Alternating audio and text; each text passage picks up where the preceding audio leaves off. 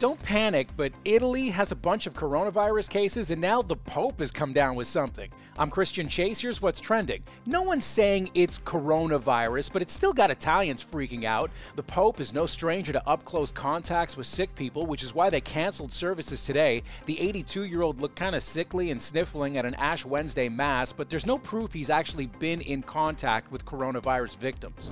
So, Pennsylvania stinks again. No, really, the mystery smell that's puzzled noses near Philadelphia is back. People say the funk has a sulfur kind of smell, kind of like rotten eggs, but they have no idea where it's coming from or exactly what's causing it. Taylor Swift's new video is freaking fans out because she turned into a dude. She's unrecognizable, using makeup, prosthetics, and some video magic to transform into a man for the video for the song The Man.